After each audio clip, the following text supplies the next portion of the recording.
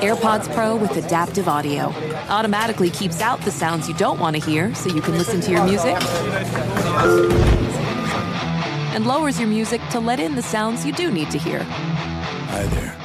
Hi, what can I get you? I'll have a strawberry mango coconut probiotic smoothie with wheatgrass. Anything else? Extra wheatgrass. Here you go. AirPods Pro with adaptive audio. Available on AirPods Pro 2nd generation when enabled. Allstate wants to remind fans that mayhem is everywhere. Like in the parking lot at your kid's Pee Wee Championship game. A trophy bigger than your 5-year-old is blocking the rear windshield of the car in front of you. As they reverse into you, you're stuck on defense. And if you don't have the right auto insurance coverage, this crash could drain your athletic fund. So switch to Allstate, save money, and get protected from mayhem like this. Based on coverage selected, subject to terms, conditions, and availability. Savings vary. Explore a wide selection of luxury spirits, wine, and champagne at ReserveBar.com. Elevate your gifting this year with rare and exceptional bourbons, tequilas, scotch, wine, champagne, with personalized engraving, exceptional glassware, and more. From wines to whiskeys, there's a bottle for everyone. For a limited time, save $20 on your order of $150 plus with the code IHEART at ReserveBar.com. No! Oh my God! How could he do that? Are you on? Don't answer. What? Charles Darwin. Welcome everybody back into Nerd Sesh. As always, I'm Carson Brever, and alongside me is Logan Camden, and today we are one game deep in the NBA Finals. So, on this podcast, we're pretty much just going to be giving out our first impressions. It's only been a couple days since we last checked in with you all, but of course, that was previewing a series. Now we have seen a game, so we do have some more concrete takeaways, and I think that the first thing that we kind of need to address is the status of Giannis Antetokounmpo, because at the time of that recording, we didn't know what was up with him. After we recorded, he was announced to be doubtful, then was upgraded to questionable, obviously ended up playing, and I thought looked pretty damn good. Didn't have a monster game statistically, but physically I thought was impressive. Still put up his numbers, 20-17-4 with a couple steals and a block on the defensive end. So what did you think about Giannis? Again, looking pretty darn good out there, and how does that inform your opinion about this series going forward? I thought Giannis looked really good. Yeah, I don't really have any concerns about his health moving forward in this series. That being said, I don't really think it changes my opinion unless the Bucks change up how they're running their offense. And with one game in, I think they just have to get back to what they did during the first quarter. And that may seem pretty simple, but I just thought the big thing that it wasn't really a Giannis thing. I just think they just need to go inside more often and trust Giannis to just find guys out of the painted area. Like, I just think I think how the Bucks run their offense is going to change my opinion a little more on the outcome of the series than Giannis, because I think that, I don't know, Giannis looked perfect. I don't really have any I'm not concerned at all about his health. I think he's 100% the rest of the way. Yeah, I was pretty impressed overall. Maybe there were a couple spots where you thought he could have been a little more aggressive in transition, but it seemed like overall he trusted the knee. He had that one incredible display of athleticism where he's coming downhill, he just bullies Ayton. That's not something that an injured guy does. So, I mean, my initial prediction was Suns in 7. I don't see any reason to change that. I was expecting Giannis to be pretty healthy, but it was good to see that he is essentially himself out there, it would seem, and hope that he remains in that condition going forward. So I think we kind of agree that this is great to see, but doesn't necessarily change our predictions overall. But let's talk about what you just touched on with the Bucks offense. So what was your biggest problem overall with how they approached game one, and how do they improve that going forward? I just think they got away from what they did well. And in that first quarter, every single possession, they were just dumping it inside. Or, now, I can't say this overall for the rest of the game, because in the first quarter, they also got a lot of transition points that just slowed down as the game went along. But no, just in the half court, they are dumping the ball down to Brook Lopez in the paint. They are dumping the ball down to Giannis. They are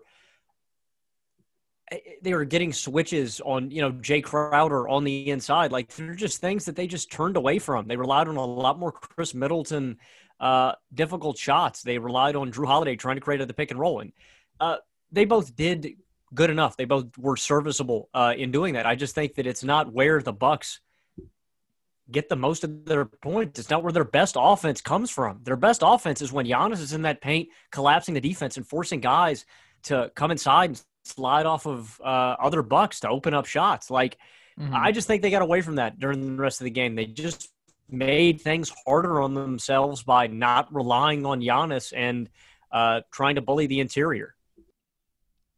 Yeah, I think that's a fair point. I mean, as you said, the Bucks are a team that dominates the paint a lot, and they have shooters surrounding Giannis, of course, but these playoffs, they've scored the third highest percentage of their points in the paint out of any of the 16 teams that made it into this field, and I do agree with you that they obviously didn't have that many imposing presences inside in this game, and I think that's reflected by the free throw numbers. Outside of Giannis, you have 4 free throws as a team, and part of that is just how things are constructed. Middleton is not a guy who's inclined to barrel inside, get downhill, get to the line. He doesn't have the skill set to do it, and he still played a pretty damn good game with 0 free throws attempted. And Drew is another guy who's not necessarily going to get all the way downhill a ton, and he ends up going 2 of 2 from the line in this game. He had a rough one overall, 4-14, but the thing with him is it's always hot and cold. I mean, sometimes those shots are falling from the mid-range, from beyond the arc, and then it's like in games 5 and 6 against Atlanta, wow, this guy's really good. Sometimes he's just a bad shooter, and it's like, okay, there's a reason he was shooting 25% from deep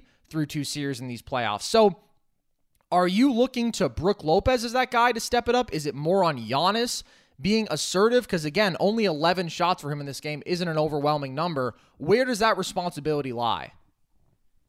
No, I think it relies on Giannis. Yeah, Giannis, and maybe you could say Brook Lopez. I also think we need more Bobby Portis minutes. That was a huge takeaway from game 1. Like, I think they can rely on him on the interior. It's just, as the game went along, I think you pointed out a big thing with Drew Holiday, Carson, and that's another issue in this Bucks offense. Outside of Giannis, there are no guys that I trust to get downhill, and it is obvious with Drew Holiday. He just can't do it. And again, he's going to rack up his assist numbers because he is a smart passer. He's a smart facilitator. He just knows where to move the rock because he's a high IQ guy. He's not necessarily going to get downhill and collapse defenses. I think that's part of a huge problem of the offense. But no, I think down the stretch in these games, I would take the ball out of Drew Holiday and Chris Middleton's hands for some possessions and just, let Giannis do what Giannis does best and let him try to dominate this finals. He's your best player. Let him go and try to will you to win the series. I don't think there's any other way, Carson. Fair enough. I think that Middleton still has to be your go-to guy down the stretch, regardless of if he's been spotty there historically. I understand you're saying you just don't need to hammer him every single possession, but also I think if anybody was going to keep them in this game, it was him. I mean, he didn't start overly efficient. I think he was 5 of 15 to begin it, but then he makes 7 of his last 11 shots and shows you the kind of electric perimeter mid-range shot making that really is the only reason this team can compete in clutch situations ever. But I do agree with Holiday. It's always a double-edged sword. But I also think that we need to look at this realistically and say he played a major part in them closing out that series against Atlanta because he was allowed to facilitate, to dictate offense, and to get his own shot. But it's different now. You do have Giannis out there, and I think that if you're going to pinpoint one area in which he could have been better, it would have just been being generally more assertive because 11 shots, that's not great from your best player, and I thought they did a good job of handling him. I think that Ayton is a good matchup, but overall, I mean, he didn't take a bad shot really in this game. Maybe that 1-3 that he missed, that was pretty ugly. But for the most part, the shots that he took were good ones. Just try to get a little more of them. Try to impose yourself on the game a little bit more. I'll ask you this. Did you have more of an issue with the Bucks offensively or defensively here in game 1? Only reason I point out offensively is, I don't know what they can do defensively. I don't know how you stop this. They tried. Budenholzer threw the kitchen sink at the Suns' offense, and nothing worked. I got problems with it defensively, but I just don't think there's anything they can change. I think the Suns are going to serve them buckets regardless. I told them in our series preview, I said, switch everything, try to get over screens and stuff. Nothing's going to work. Nothing is going to work in this pick and roll versus Devin Booker and Chris Paul. I mean, game 1 was devastating. On that, actually, I will say, when they were opening up the game and putting Giannis on them, just immediately, I think that could work in the series moving forward. Telling Giannis to pick that up, pick up Chris Paul and Devin Booker at the top of the key every possession. But outside of that, I didn't like when PJ Tucker got switched on. I didn't like when Brook Lopez got switched on. They just got absolutely sauced. I agree that Giannis on either of those guys is a really good option because when you're talking about guys who aren't explosive, overwhelming athletes, just put somebody with crazy long arms and crazy athleticism himself on them to affect as many of those mid-range jumpers as you can, because at the end of the day, that's where this game was won for the most part for the Suns. CP had a phenomenal day, obviously, 32 points, 9 assists, had the 4 threes that helped boost his day. He doesn't normally knock down that many from beyond the arc, certainly. And if you look at Book, he found a way to get to the line a lot. 10 free throws helped boost his efficiency overall on the day. But the memorable moments and where this game was really put away was, as you would expect, particularly with CP out of that pick and roll. And this is why we addressed this as a key before the series. How do you handle this? I said I thought they would be okay dropping Brook not deep into the paint, because I think that is obviously asinine. That makes no sense to do against guys who want to do nothing more than shoot mid-range pull-ups, but, not try to force him over the screen to where it's a traditional switch in that respect, because I think he's just going to get burned there, and I do think he can hang well enough within 15 feet with these guys affecting those mid-range jumpers. And what's crazy is, he got scored on a lot in game 1. I don't know that he played terrible defense, though. He got a lot of hands in their faces. These guys just make tough shots over and over and over again, and that's been the thing with CP. When he's making every single one of them, it's just man, this guy's unstoppable. But we saw, obviously, a couple of really tough showings last series when those mid-range shots actually were being affected. It's not like the Nuggets where it was literally just basically layups for him all series because they were dropping Jokic deep into the paint, trying to let CP's primary defender recover and get around that screen, and he just never could in time. Last series was different, and I think this series in game 1 was different, but it still wasn't enough, clearly, to make these guys uncomfortable. So I don't know if you bail on it after one game. I think that the answer is, if you are going to change it, you just have to go Giannis at the 5 all the time, because you can look at this rotation and think, okay, the minute distribution maybe isn't my favorite, because we got a lot of PJ Tucker, 33 minutes, who offensively I don't think is dynamic at all. We didn't get much Bobby Portis, only 14 minutes out of him. We didn't get much Bryn Forbes, another explosive offensive piece, only 12 minutes out of him. But I think the reason for that is every single time there was an exploitable piece on the floor for the Bucks, the Suns will literally just run pick and roll right at him if it's a big, and they will get matched up with Bobby Portis or Brook Lopez, or if it's Bryn Forbes, they'll just isolate and cook him. So it's like you said, I don't know what the answer is. This is what happens when you have two dudes who can just get their own shot like that over and over again. You have to find a way to be creative. And again, maybe you try Brook being out there as a big body who's tough to get around. Again, honestly, I think, if anything, make these guys blow by Brook. Again, you don't need to bring Brook out 25, 27 feet, because that's not where Book and CP are going to do the majority of their damage from. But I think that if you are going to switch everything with him, have him come out to 18, 19 feet. Don't have him sit there, at 14 feet and give them even a foot and a half of space. Just say, you have to blow by me, and then trust that he is big enough that he can affect enough shots with his size and length, and trust Giannis as a help defender to say they're not going to get that easy stuff at the rim, and we're going to make the mid-range stuff that much harder. And if it's not that, I think it has to be Giannis at the 5. I was excited for Bobby minutes, but man, did CP cook him a couple times in this game, and I just think PJ is so much more playable on that end. And again, a guy like Bryn Forbes, who could swing the series with his offense, I don't know how much he can play. Maybe it's more Pat Connaughton, who got 28 minutes in this game, just because he's a decent enough defender. But this is tough for Milwaukee, man. Yeah, you're damn right. Every bit of what you highlighted. Bryn Forbes, any minute he's on the floor, Campaign is just driving right by him to the rack. Thanks for being on the floor. Honestly, man, the Bucks to me are short one just athletic guy with long arms. I like that just literally just solves all of their issues because, like you said, you're either stuck putting Giannis at the 5 and getting cooked off of the roll at the top, or you put Giannis at the top and you just hope that Brook Lopez can close out well enough on every shot. I think you're right. I think I don't love PJ. I would leave him out there at the top. I don't think you play Bobby Portis in the pick and roll, but every possession for Suns offense, I think that you have to have Giannis at some key point in the defensive part of the pick and roll, either up top at the 5, and you've got to highlight, you got to pick another guy. If it's PJ, you can't have PJ down low because he's not going to be able to close out on shots. You're right, man. It's really tough. I think that Giannis and somebody else, and cross your fingers that Devin Booker goes cold. And it's interesting because we saw more Pat Connaughton than Brook Lopez in this game 1, so clearly Bud was aware of that being exploited. The thing that's tough is, again, I don't think Brook played terrible defense. Like, this is not a great matchup for him because it's so much pick and roll with guys who, again, can just nail those 15, 16-footers all day long.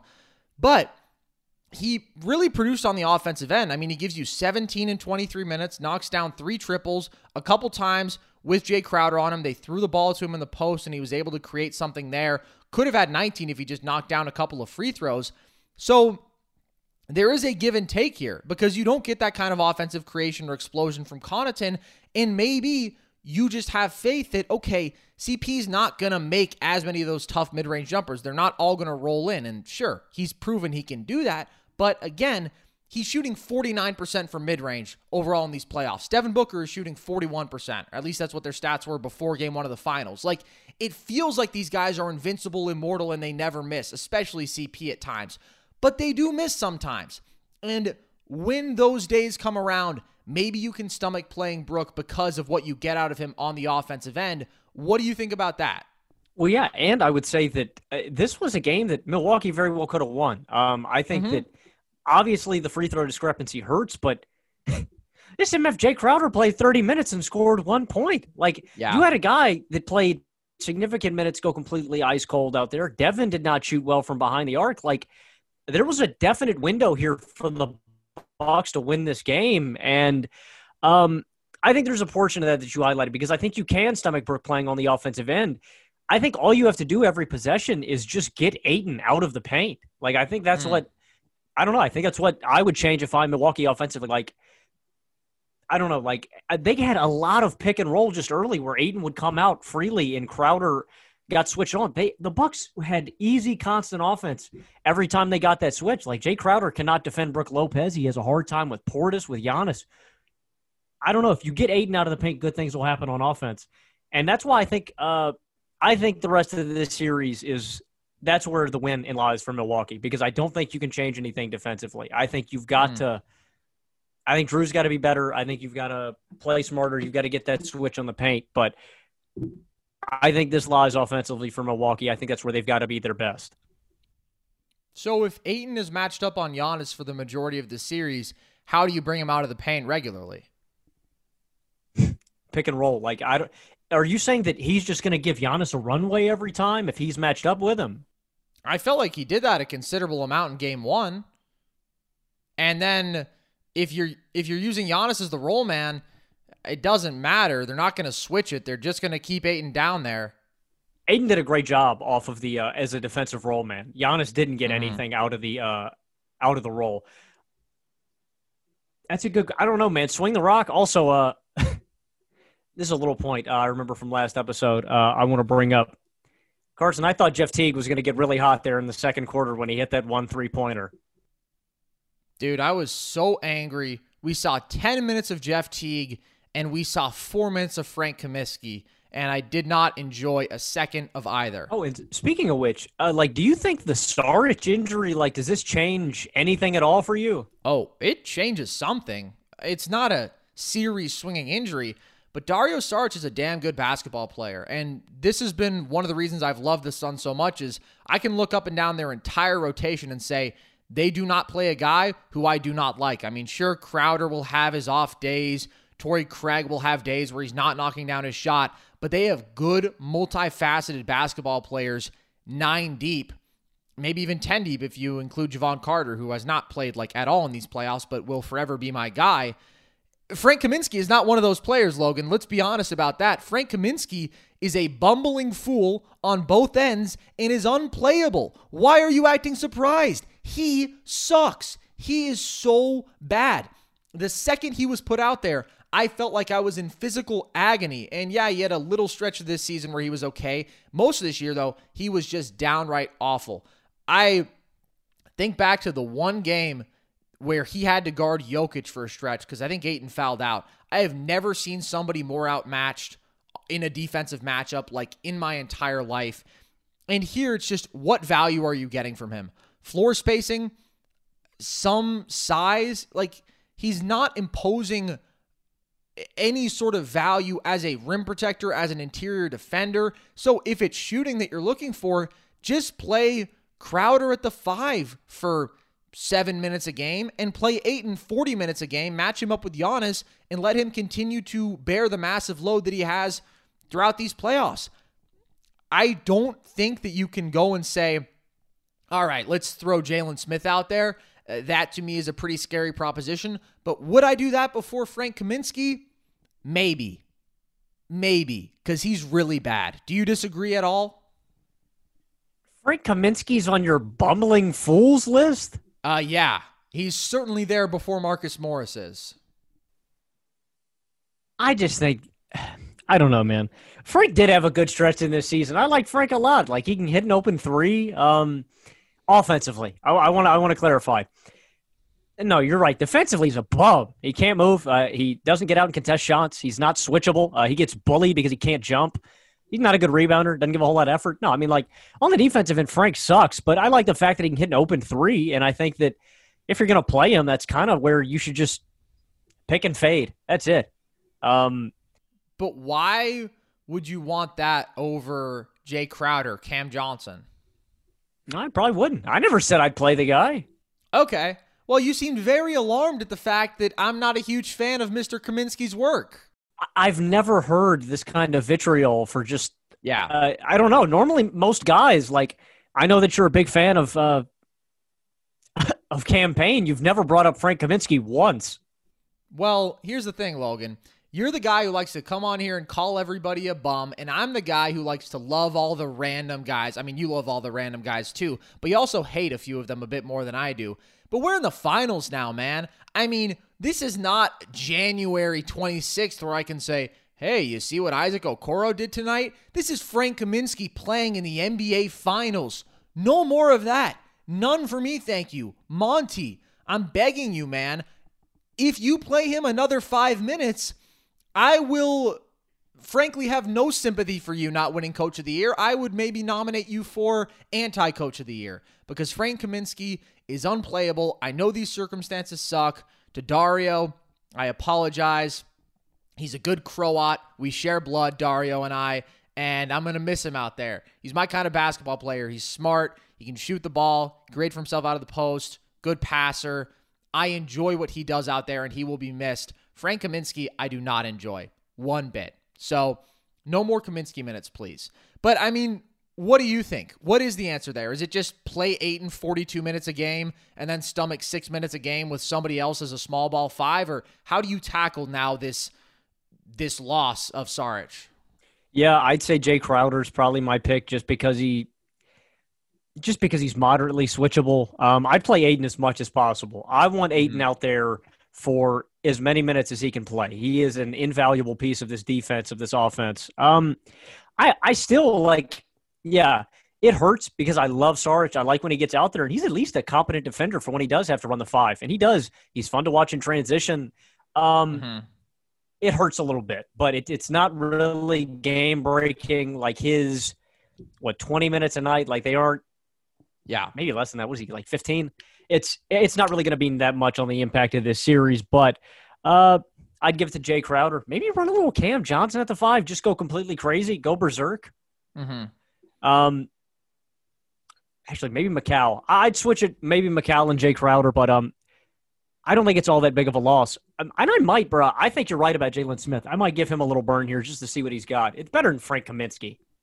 Yeah, and I think you just have to choose your minutes, you sit Ayton wisely. Like, try to match that up with the Bucks bench rotation as much as possible, because if there's no Giannis out there and if there's no Brook out there, I think you're fine. I mean, Bobby, I love the guy. I don't know that he's bullying some of the strong defenders that we have in Phoenix, like a Jay Crowder, like a Mikal Bridges with his length. And so I think you can stomach playing small ball 5 in those minutes. And yeah, keep Ayton matched up with the big dogs, with the Giants who dominate in the inside. And I just want to give some more DeAndre Ayton praise, man, because we talk about the pick and roll and why it's so unguardable here. Ayton is absolutely a part of it. Like, yeah, does he have a pretty easy job at the end of the day? I suppose so. But the other phase of this that is so unstoppable is that if CP does pass up on the mid-range jumper, if he decides it's a better option for him to penetrate, and if Brooks sticks with him pretty well, even if he doesn't, in all likelihood, a second defender is going to come over just for a little bit of help, because you think that's a mismatch. CP's a little bit quicker, even if you're coming into really Brooks territory on the interior. And then the second that happens, who's rolling to the bucket for a pretty easy lob from CP every time over? It's Ayton. We saw that a couple times in game 1. Monster performance out of him overall. 22 and 19, 8 of 10 from the field, 6 of 6 at the line, hyper aggressive, dominating on the glass, being efficient and opportunistic offensively. Like, if you are waiting for the drop-off from DeAndre Ayton, it is not coming. This is just so much fun, so phenomenal. It's so valuable to understand your role like he does, and he's just maximizing his value night after night after night. And CP is the star of night 1. Book had his phenomenal moments, but Ayton, man, changed the game yet again. Yeah, I agree. And it's just, he's more than just a cog in the machine of the Suns offense, but it is a damn good machine. I just want to heap praise on all of them, bruh. Even Cam Johnson and Mikal Bridges for just sitting in the corner, Jay Crowder, like whoever, like, and Cam Johnson and Bridges, mostly because they're the two forefront guys I think about when I'm talking about cutters. Mm-hmm.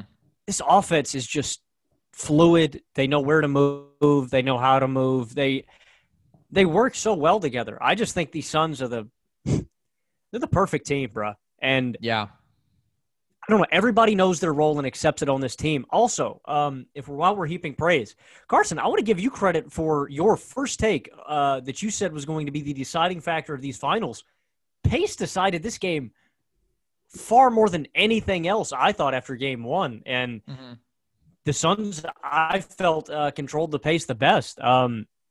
I just want to show some love for my boy for calling that out before the series, because I think that's what's going to dictate it the rest of the way as well.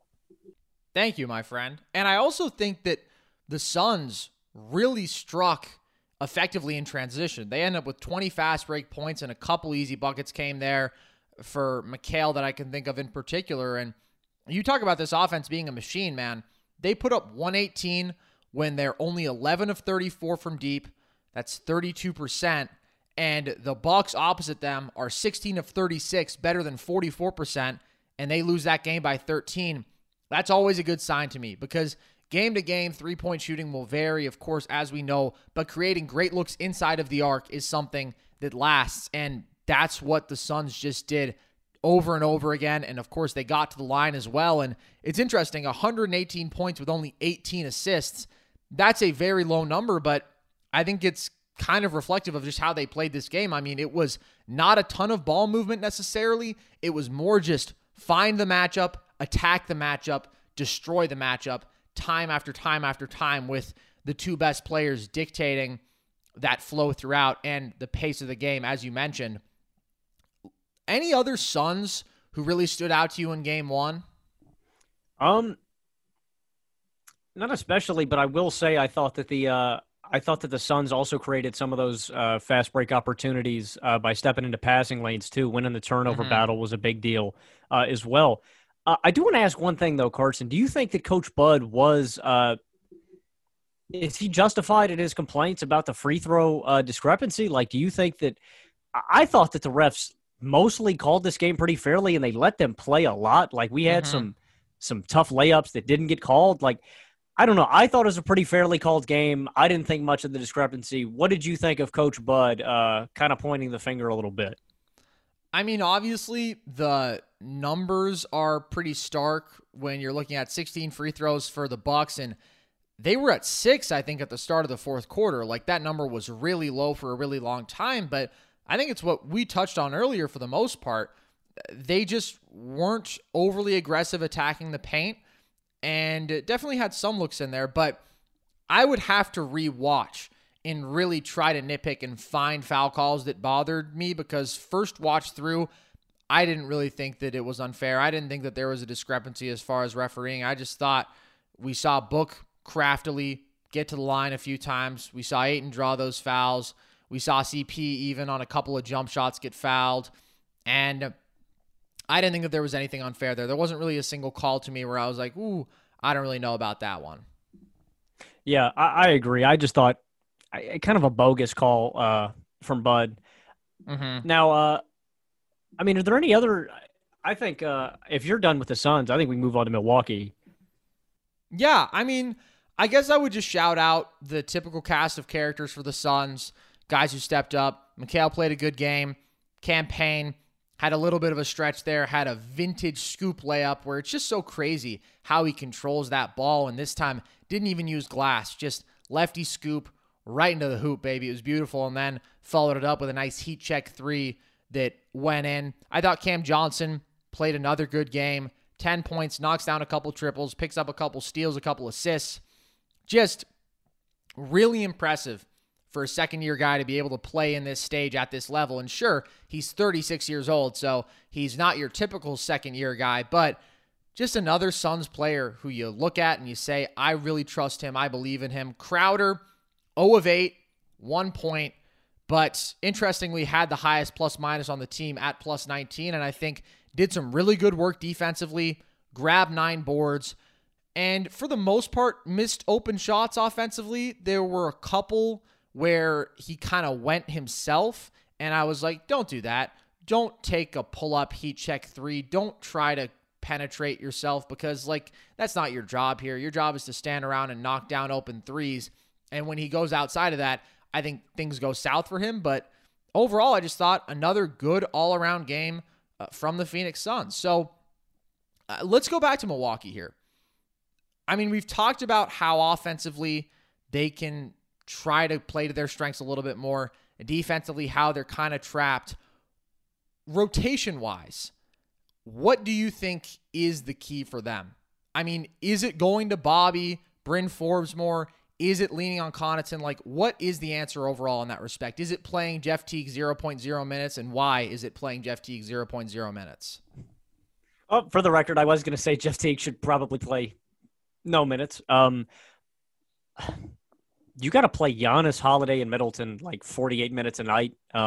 They have got to be your creators every offensive possession. Like if you're not getting a hot shooting night from some of these guys, like if they are knocking down their shots, maybe you try Jordan Nwora, you try a little more Bryn Forbes minutes just if guys aren't hitting open looks. But I think Giannis, Drew, and Chris have got to run about 48 minutes a night. Like, I think I'm trying to have them on the floor for damn near the entire game.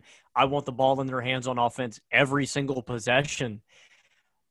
That, to me, is the key. And that's, I think, in lies the biggest issue for this Milwaukee Bucks team. They're lacking another guy that can just create constant looks for guys. And I don't know. Yeah, you can point out Middleton. You can, that what he can do out of the pick and roll if he's looking to find other guys. Holiday out of the pick and roll. Giannis is the only guy I think that can consistently create offense because of how well he collapses defenses.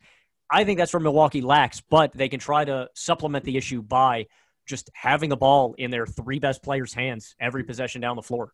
And we saw heavy Middleton and Holiday minutes. Middleton played 45, Holiday played 40, Giannis only at 35. Maybe that's partly reflective of the fact that obviously he is coming off of the injury, and this game wasn't all that competitive down the stretch. I mean, the Bucks hung around a bit, but they were down in the high teens and I believe dipped into the 20s late in this one. But I agree with you, and I think that Bud has been willing to lean on his guys for massive minutes and to have massive burdens offensively and really on both ends throughout this playoff run. So I think that is a solution. I mean, you're not conserving yourself for anything. You're not saving yourself. And frankly, when it comes to depth, I just don't think you match up with the Suns. So rely on your best guys a little bit more than maybe the Suns have to, because they have the luxury of trusting, again, that bench of 8-9 guys. Yeah, so I want your final call then. I've heard you complain and, give props to Bobby Portis and PJ. Like, who are you leaning? Are you trusting Bobby with more minutes the rest of this series?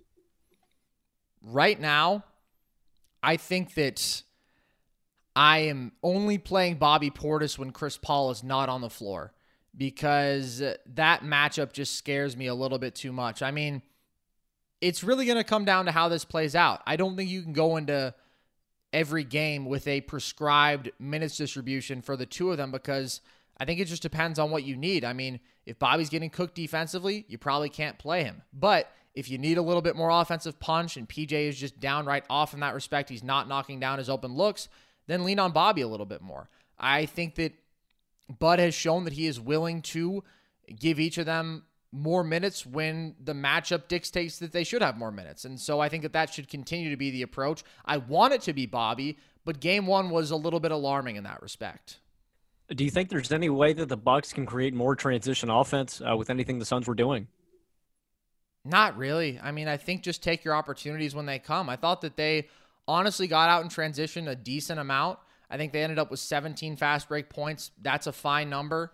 And you're just not going to be able to strike every single time down. I mean, as I said earlier, maybe there was one or two where Giannis, I thought, could have gone a little bit more pedal to the metal. But, this is playoff basketball, man. You're not going to get 30-something transition points with any sort of regularity.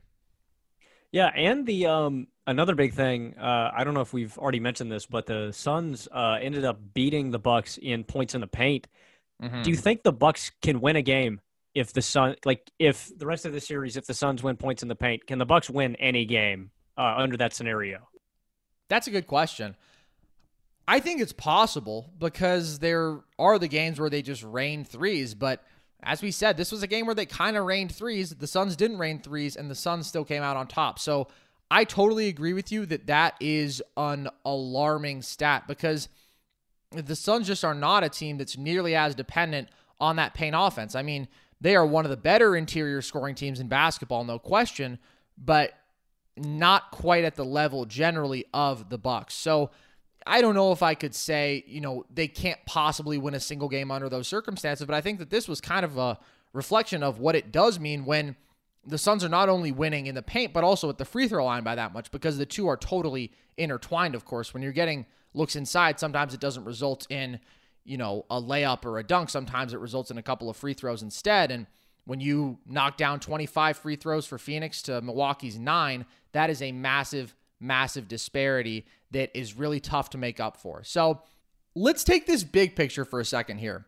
We've seen one game play out now. Obviously, the finals are just different from any other form of basketball, and we have not seen either of these teams or really any of these players on the stage before, Jay Crowder being the lone exception. So not talking about basketball prowess, skill, anything stylistic here, when it just comes down to composure and grit and the kind of things that really shine in the finals, who do you feel came out stronger in those respects, and who do you trust more there just going forward throughout this series? I would definitely say Phoenix. And I think the leader that at the forefront is Chris Paul. I think we showed, I think he showed his, composure. Yeah, his leadership, his willingness and readiness to be on this stage. He commanded the game. He controlled the game. He's the leader at the forefront. I trust him more. And then when you get to guys in this rotation for composure, I think I trust Devin Booker probably the second most out of any player in this series. Next most, maybe Giannis. Giannis is a composed guy. I know he comes out and leads. I just trust Booker more. He's just a confident, scary guy. Yeah, I'd say that overall, I think the Suns are the far grittier team. Crowder, Bridges, all these guys, this bench plays hard, but I think it starts with the leader, and I don't trust any guy on the floor more in this finals than Chris Paul. I totally agree. I think coach, best players on down, through the role guys, this is an area in which I just lean Suns. You say coach. Monty Williams and Chris Paul have been doing this. Like, they have so much. Their brains are just connected, man. It's like Peyton and Marvin Harrison. Like, they know what the other one's thinking. They click too. That matters. Yeah. It's just wild seeing stuff, highlight videos and whatnot about Chris Paul's finals debut. It's just wild at 36. This is really his first time there, because it does not feel that way at all. I mean, I was impressed in that nobody in this game felt phased. And I'm scrolling through my mind trying to think of a parallel as far as just how these finals felt in game one and how they'll likely feel going forward. And there really isn't one. I mean, it's been a long time since we didn't have a sort of challenger against battle-tested champion dynamic, or a couple of champions squaring off. Like, the only recent one I can think of where neither team had been to the finals in recent memory was 2014-15 Warriors-Cavs. And, you know, the Cavs hadn't been there, but LeBron James obviously had been there 4 straight years. So it didn't feel like they were some inexperienced team. Before that, I guess Heat-Mavs is the last one where it was really like neither of these teams have been there before. And even then, you know, there were a couple of holdovers from those Mavs teams, Dirk, Jason Terry, who had been there before indeed. So, and Dwayne Wade, of course, who had been there for the Heat and done it before. So, like, it's just wild to me. But neither team feels outmatched or afraid of the moment. And that's just cool to see, because, you know, jitters can be interesting and stuff when they like actually affect pro athletes, and you can see it out there. But I thought the best players came out aggressive here. Book, still not his most efficient shooting night, and that's a trend that I think we should watch going forward, because of obviously how much of a grind and a rock fight last series was. And after game one, it was pretty brutal for him. He finished the series shooting about 38%. I also will say, though, he finishes 8 of 21, but 2 of those misses were heaves. So, you know, factor that into the percentage overall on the day. But, like, I thought everybody came out impressive. To you, when you're looking at these finals, I mean, does this feel like anything else to you? And just, you know, how would you sort of encapsulate the uniqueness of what we do have going on right now? Well, I just think we have two such, I don't know, man. We've Carson, we clamored for this last year. Basketball parity. We just wanted evenly matched teams where we just, basketball for such a long time has felt like, the NBA, at least in my opinion, the past decade has just felt so obvious and so monotonous that these are the two teams that we're going to get. We know it's going to be LeBron and somebody else. This is awesome. This is so much fun.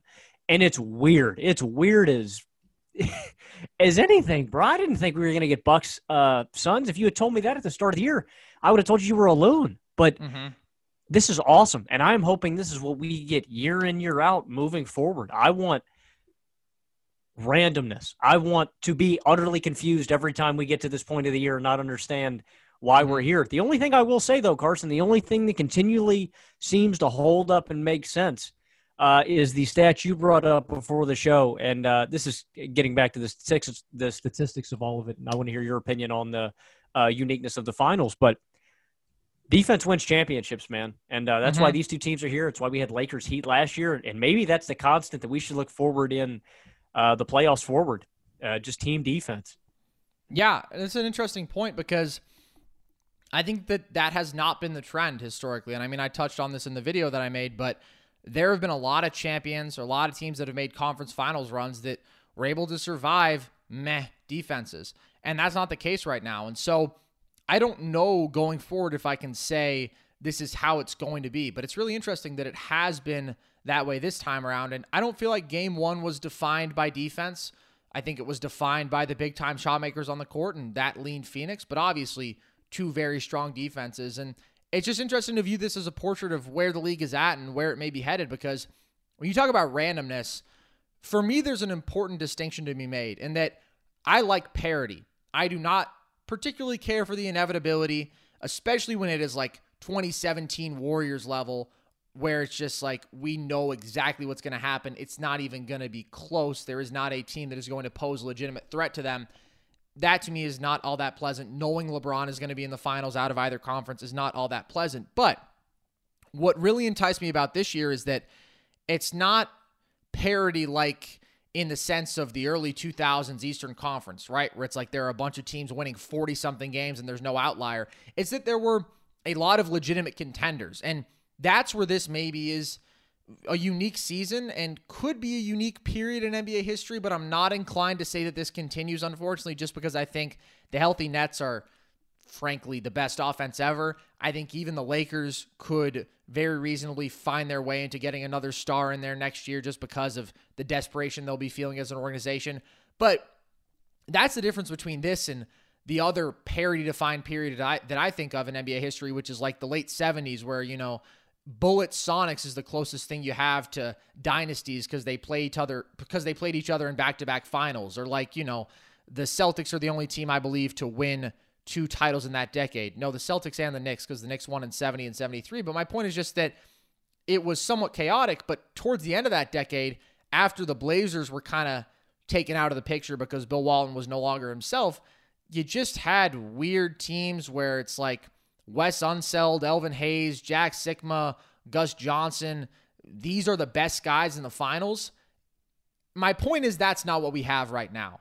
So this isn't randomness in the sense that it's because there is no deserving champion. It's because there are a lot of deserving finalists, a lot of deserving champions, and you don't know exactly who it's going to be. And that's a lot of fun. I think that that's a really bright takeaway from this season, no matter who ends up winning this. Logan, you gave me the applause emoji on Zoom. Thank you. A little bit of a long-winded way for me to get to my point there. Definitely wanted to talk about a little bit of Bullet Sonics, but we got there. No, that was well said, bro. I don't think you could tie it up much better. No, we have a ton of stars in the league, and hopefully that means that it's wide open. That's what makes sports fun. It's why we play the games.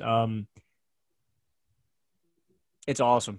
I don't know who's going to – yeah, and I think that's an important distinction, though. It's not random in the sense that it's just, yeah, no one's deserving. The best team's going to come out on top. It's just – it's weird that it's not LeBron or Steph Curry's team. We're coming out and it's right.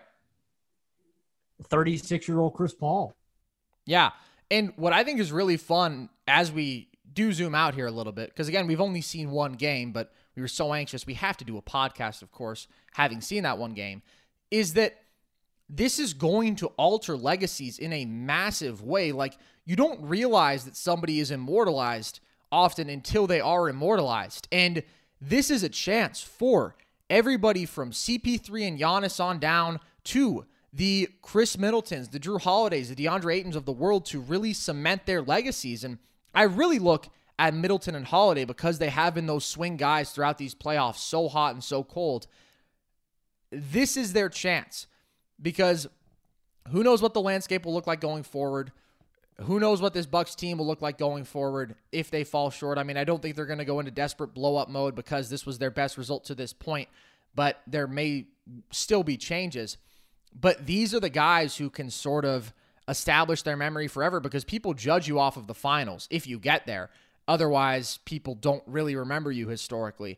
And so that matters a ton. And I think we've done enough talk in the past about, you know, how much can you trust Middleton and Holiday, but it remains a storyline not just for this series, but for how these players are remembered historically. And I'll always just trust the Suns guys a little more in that respect, but they still have to prove it. You know, Chris Paul, Devin Booker, they still have to prove that they can do this night in, night out. And that's the magic of the finals, is that this isn't just stuff that basketball fans care about in this moment anymore. This is stuff that nerds like us read about, you know, 30, 40 years later. Like, as much as I love the NBA, I can't tell you about every conference finals ever, but I can tell you about every finals ever to a certain extent at the very least. I can tell you who won. I can generally tell you how many games it was in. I can tell you the finals MVP for every single one of them. Like, this is where the memories are made. This is where it really, really matters. And we have guys who haven't had that opportunity before, and it's just pretty darn cool. Yeah, and I don't want to shut the door completely on the Bucks after one game, but you're exactly right, Carson. We've talked about what a big win this would be for the legacy of Chris Paul, for a Devin Booker. Mm-hmm. Chris Middleton and Drew Holiday can make it a stain on their resume. Like, I don't want to write these guys off just now. Like, Chris Middleton and Drew Holiday very well could still be the heroes of this story. It's not told yet, and they could ruin Chris Paul's really nice fairy tale, but that's where we're at, and the door's wide open. Yeah, I don't want to I always pigeonhole myself after game one, and I'm like, yeah, man, I could hop on the Suns and 4 train that's going to pop up. But I've been fooled a few too many times in these playoffs. The rest of the series, I think, is still going to be very competitive. I think we still go 7 games. Yep. And I still trust the Suns, but I've seen Chris Middleton and Drew Holiday get hot enough for periods of time in these playoffs, like you said, against Atlanta. Like, I don't want to shut the door on Milwaukee just yet. This is still they can – man, Chris Middleton could win a Finals MVP for all I know. Yeah, I totally agree. And, that's why I don't have a decisive take about either one of them after game one. Middleton got hot. He knocked down his shots. Drew was off shooting, but still found a way to impact the game defensively on the glass, diming other guys up. Actually, that does remind me of one more basketball thing that I would like to ask you about as we wrap things up. Drew, it felt like at the very least, was on CP3 for the majority of the game. I didn't expect that. It ended up not mattering all that much who was on CP3 because, again, he just got that switch out of the pick and roll every time. But I just don't think that makes all that much sense. I mean, as I said before, try to clamp the guy who, in Devin Booker, is more reliant on that scoring. Don't put him on the guy who is going to control the game with his playmaking more than anything and, again, can just get Drew switched off of him if you're going to play them this way in Chris Paul. I think that we saw them switch that up a little bit more. I mean, there were definitely some possessions where Drew was on Book, but what do you think about that? Does that surprise you? What do you expect going forward there? It didn't surprise me. Holiday's arguably their best perimeter defender, but you know who I'd put on Chris Paul the rest of the series, Carson? PJ Tucker, baby. He's strong. Mm-hmm. He's got a strong base, and he's got a motive, man. He should be out to kill the last member of the 2018 Rockets. Yeah, just wipe them all out. I just like PJ against CP3. He's just a good matchup. He's so strong. He can bump CP3 off of his spots the way other guys can't. And again, if he gets tangled up in a screen or switched off, so be it. But Chris is going to get that switch at will anyway. I personally think PJ is the best matchup defensively for CP3. All right, final take. Do they play Giannis at the 5 the majority of the minutes, or do they wait it out a little bit more? It's Coach Bud. What do you think? He's going to wait it out a little more. Okay, what do you think they should do then? You got to try it. You got cooked without it. Yeah, go ahead. Run it a shot. And even if it's not the entire game, I'd at least run it like 20 minutes. Just experiment. You're going to try everything else in game one, drop coverage, switching everything. Try Giannis at the 5. Yeah, I agree. Why not give everything a little bit of a shot? And, I think that, again, Brook isn't decisively going to just get dominated in this series, and some of this is just the luck of shots falling versus shots not falling. Tough shots in many cases, but you can only get cooked the same way so many times before you have to just switch things up. So I think we've pretty thoroughly covered where this series is at. Again, we're only 1 game deep, and I think that we both agree. I'm sticking with my initial prediction of Suns in 7. Nothing has changed my opinion on that, but this was a really fun game 1, and it's just special to be back in the finals because it just feels so important, so different, and it's where history is made. The NBA, where amazing happens. The finals, where history is made. There's a slogan for you. I think that's going to do it for us here today, unless you have any final points, Logan, but can't wait to see how this series continues to play out. If you want to hear our continued analysis and discussion of this series, you know where to find us. Maybe you're watching on our YouTube channel. If you are, hey, how's it going? Stick around here. As you can see, we post our full podcast here. We're doing 2 a week, all on the NBA right now, but we also do some video breakdown content. I just made a video on the weirdness of Chris Middleton that I hope that you check out and enjoy if you are interested. You can also listen to the podcast only in audio form on Spotify, Apple Podcasts, wherever you get your audio content. The links to those will be in the description. You can follow us on social media, Twitter @nerd_sesh, Instagram and TikTok @nerdsesh, to just keep posted with what we are doing overall as a brand. And with that, as always, I've been Carson Brabber. I've been Logan Camden. And this was Nerd Sesh.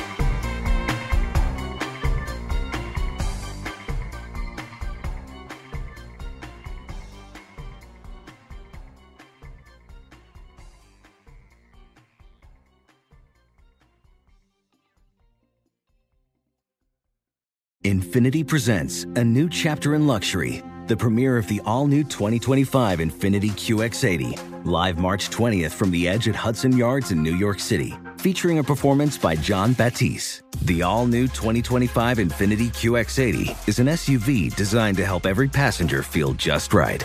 Be the first to see it March 20th at 7 p.m. Eastern, only on iHeartRadio's YouTube channel. Save the date at new-QX80.com. Don't miss it. 2025 QX80 coming this summer. Allstate wants to remind fans that mayhem is everywhere. Like in the parking lot at your kid's Pee Wee Championship game. A trophy bigger than your 5-year-old is blocking the rear windshield of the car in front of you. As they reverse into you, you're stuck on defense. And if you don't have the right auto insurance coverage, this crash could drain your athletic fund. So switch to Allstate, save money, and get protected from mayhem like this. Based on coverage selected, subject to terms, conditions, and availability. Savings vary. You deserve to treat yourself, so turn your tax refund into a U fund and give yourself a Straight Talk Wireless Extended Silver Unlimited plan and get a new Samsung Galaxy A14 on them. You can get a great everyday value on wireless with Straight Talk's Unlimited plan starting at $25 a line per month for 4 lines. You'll save so much you'll be enjoying that refund all year long. It's the refund that keeps on refunding. Find Straight Talk at straighttalk.com or at your local Walmart store. Taxes and fees not included. Offer valid through 4/14/24 while supplies last. Online only. Must purchase a Straight Talk Extended Silver Unlimited plan to qualify. Limit of 5 phones per customer. Family plan discount with 4 lines all on the Silver Unlimited plan. Not combinable with auto pay discount.